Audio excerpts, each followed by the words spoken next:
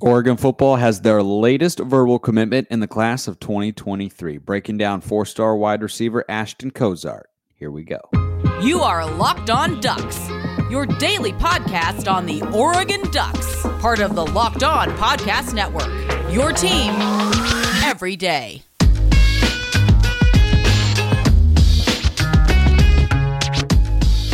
Yes, it is that time once again for Locked On Ducks. I'm your host, Spencer McLaughlin, D1 play-by-play broadcaster and lifelong Oregon Ducks fan. Thanks for making this your first listen or your first view if you're watching on YouTube every day, part of the Locked On Podcast Network, your number one source to stay up to date with the Ducks every weekday. Like, comment, subscribe wherever you're listening to or watching the show right now, because that's how you can stay up to date with all the latest breaking news that I've got you covered with.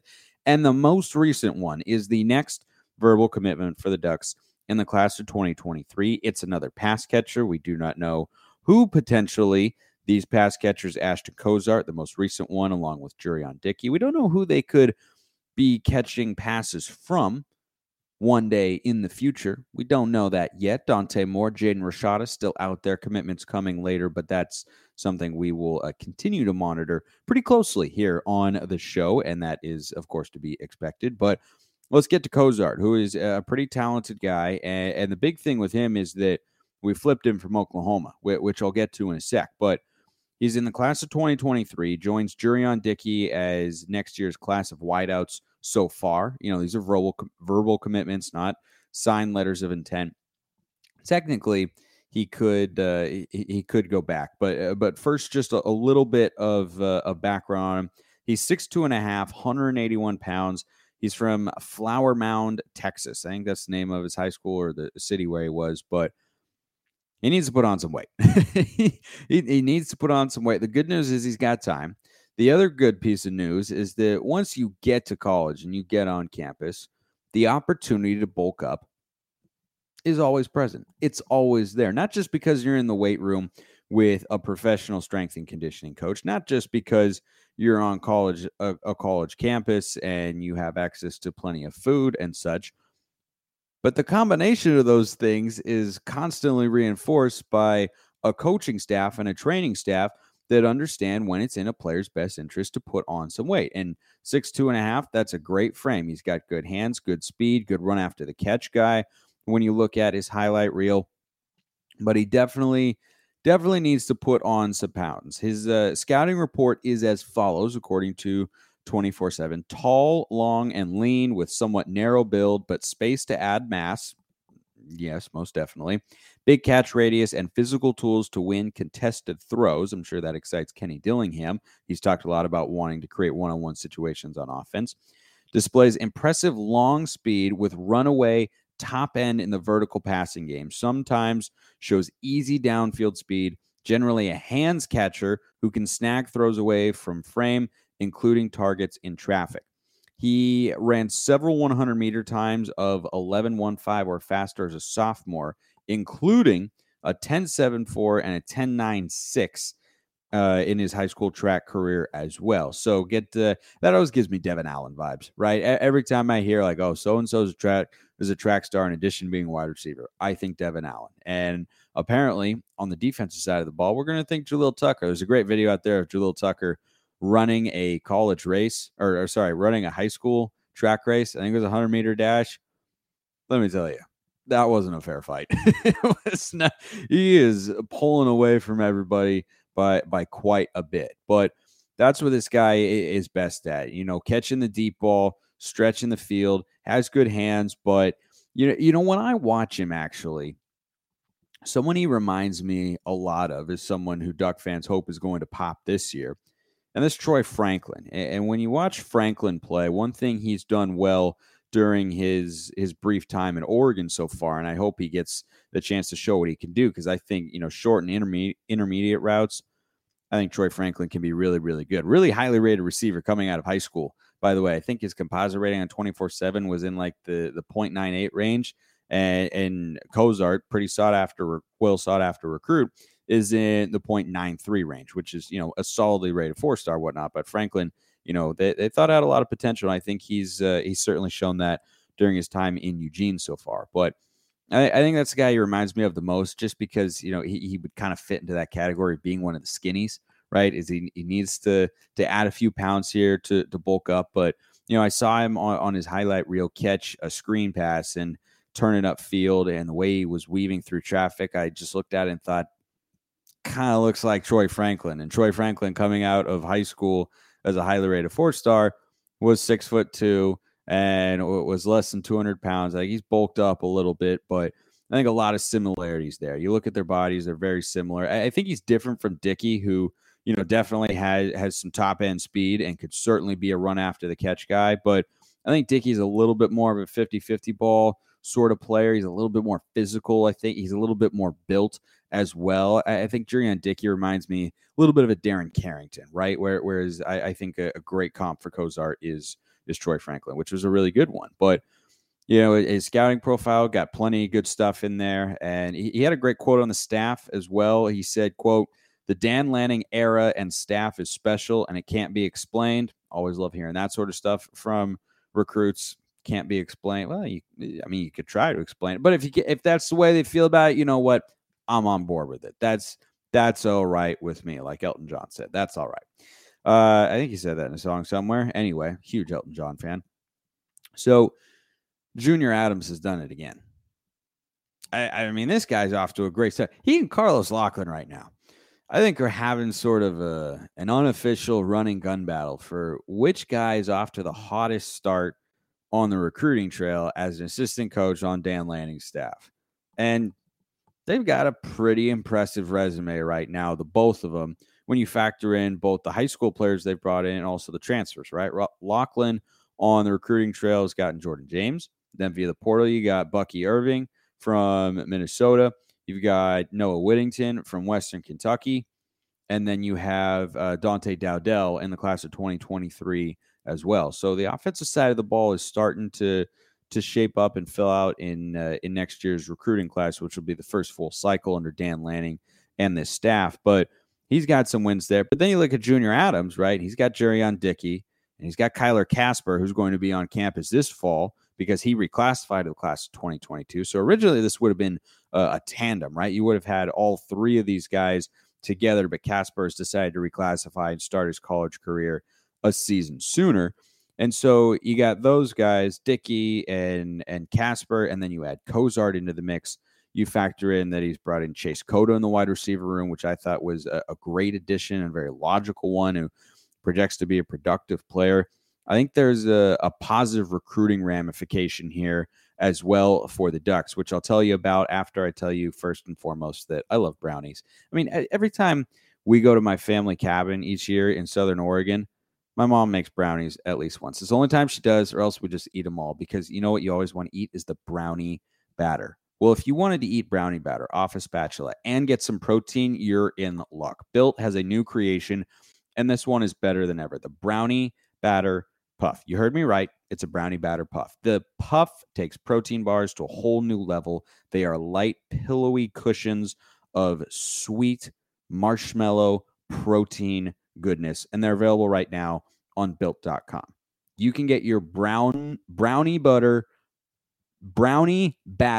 puffs now. That was a mouthful, but I would like to have a mouthful of them at some point in time, and you can do that as well. If you go to built.com, use promo 15, get 15% off your order. That's promo code LOCK15 for 15% off at built.com. So from a recruiting trail perspective here with Ashton Cozart, he's a guy who comes from the state of Texas, and Oregon actually flipped him from Oklahoma. He had been verbally committed there. And, I mentioned briefly earlier in the episode that, well, he could technically go somewhere else, which is very true, right? These are all verbal commitments the Ducks are getting from guys like Dowdell and Jurion Dickey and Ashton Cozart as well. Cole Martin's in the class of 2023. There's a defensive lineman whose name I will just butcher, but, big guy of the state of Utah. I think that when you look at these guys right now, you have to keep in mind that there may be one or two that we talk about here on the show that 8 months from now might decide to go elsewhere. It's just something that is a reality. It happens all the time because, as we see, Oklahoma just had to hear. And by the way, this is a little bit of revenge because Oklahoma flipped an Oregon commit in the class of 2022. Might have been 23, not that long ago, but so we kind of, got him back on the trail, so to speak. Not that we have a huge rivalry there, or it wipes away the memory of the Alamo Bowl and whatever that was and such. But hey, we'll always have 2005, I think it was. What a game. What a game. What an officiating crew we had that day. Pretty fun. So once again, we see the staff going toe-to-toe with a big blue blood in college football, which is, I just think, what we should expect. I just think that when you look at the quality of recruiters that you have, the targets that they're going after on the recruiting trail, the depth of states that they're going into, which I'm going to talk about in a moment, these are the sorts of battles that we should just expect them to be in. I think the previous administration raised the profile to a level it hadn't been before, and this staff is clearly intent on keeping it there. And I think that's a really good thing, because I want them to recruit at a high level. And no, recruiting doesn't do everything for you, but boy, it does a lot. Because as we saw over the last couple of seasons, Cristobal schematically might be a little bit limited as a coach. But if you just have better players on the field, sometimes that's good enough to win, especially in a conference in the Pac-12 where you don't have a lot of schools recruiting at a high level. Now, Arizona and Stanford have had some good classes, but it's going to take them a while to, be at the same level as from a roster perspective as Oregon, because they had, one really good high school recruiting class. You got to do it time and time again, and USC is going to start to get there. But again, Oregon, in a significant way over the last 4 years or so, has been dominating the conference writ large because they've been dominating on the recruiting trail. So they just have better players. Other defenses don't have a Kayvon Thibodeau or a Noah Sewell back there, or Javon Holland, or Verone McKinley, right? Like they don't have that caliber of player up and down the roster. They might have a couple here and there, but when you just have more talent, it's going to win out in football. It's not like St. Peter's in basketball where you can pull an upset one time or another. I mean, upsets happen in college football. I'm not saying that, but just generally speaking, it's a lot harder to win if you have a talent deficiency in football than it is in basketball. I think that's pretty clear. So flipping a guy from Oklahoma is great. And it shows that, this is an Oregon staff that wants to recruit everywhere, because this guy is from the state of Texas, and he chose Oregon over Oklahoma, Texas, Tennessee, and Alabama. He's from the state of Texas originally. Oregon, just so you have an idea, Tennessee finished fourth. This is according to on3.com. Tennessee finished fourth, along with Texas and Alabama, less than 1%. Which are Tennessee was 777 miles from where he grew up. Alabama was 550. Texas, 194, literally in the state. Oklahoma was a little bit closer, 152. Oregon, 1,587. So literally more than double the distance that he would have had to travel to go to any of those schools. He bypassed all of that to go to the Ducks. So Oregon was a real outsider in this guy's recruitment, and still the staff was able to flip him, which is a really, really good sign. And going all the way to the state of Texas is something else that Oregon is going to have to be able to do if they're going to recruit at a high level, right? You think about where the states, or where the players tend to come from with regards to the states that they're originally from and the high schools that produce the most talent. You're looking at California, which Oregon has dominated as of late and is going to get a lot tougher because Lincoln Riley's down there at USC. You're looking at Texas, has got a bunch of great players as well. You're looking at Florida. And I think Florida is something that, Willie Taggart, Mario Cristobal got into pretty well. This staff doesn't have as many ties down there. So if that element of Oregon's elevated recruiting profile from the last few years is going to, stay at that level, they have to kind of pick up another state or another region. I think Texas is certainly possible. Dan Lanning has ties to the SEC, and Tosh Lupoy has ties down south, and Matt Powledge comes over from Baylor. He's got ties down there, and Junior Adams is just a good recruiter writ large.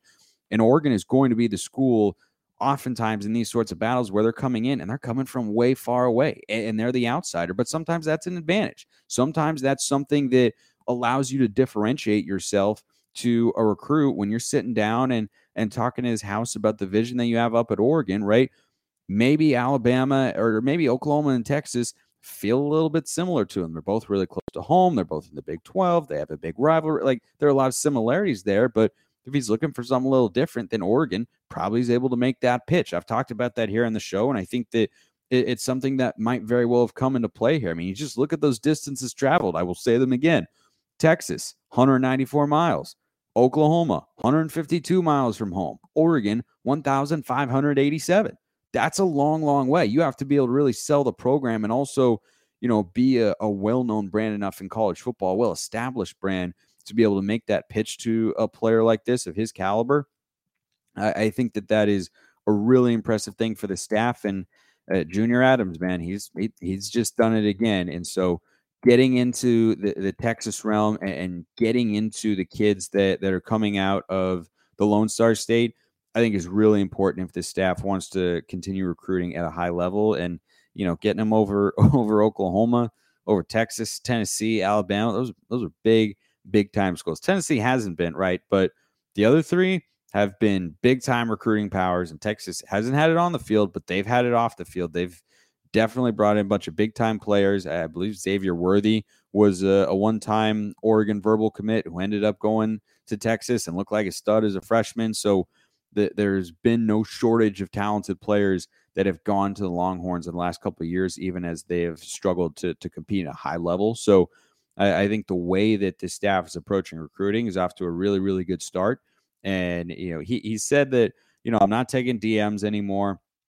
Sorry, I forgot to finish this thought earlier. But anyway, he said, I'm not taking DMs anymore. My recruitment's done. I'm committed to Oregon, yada, yada, yada.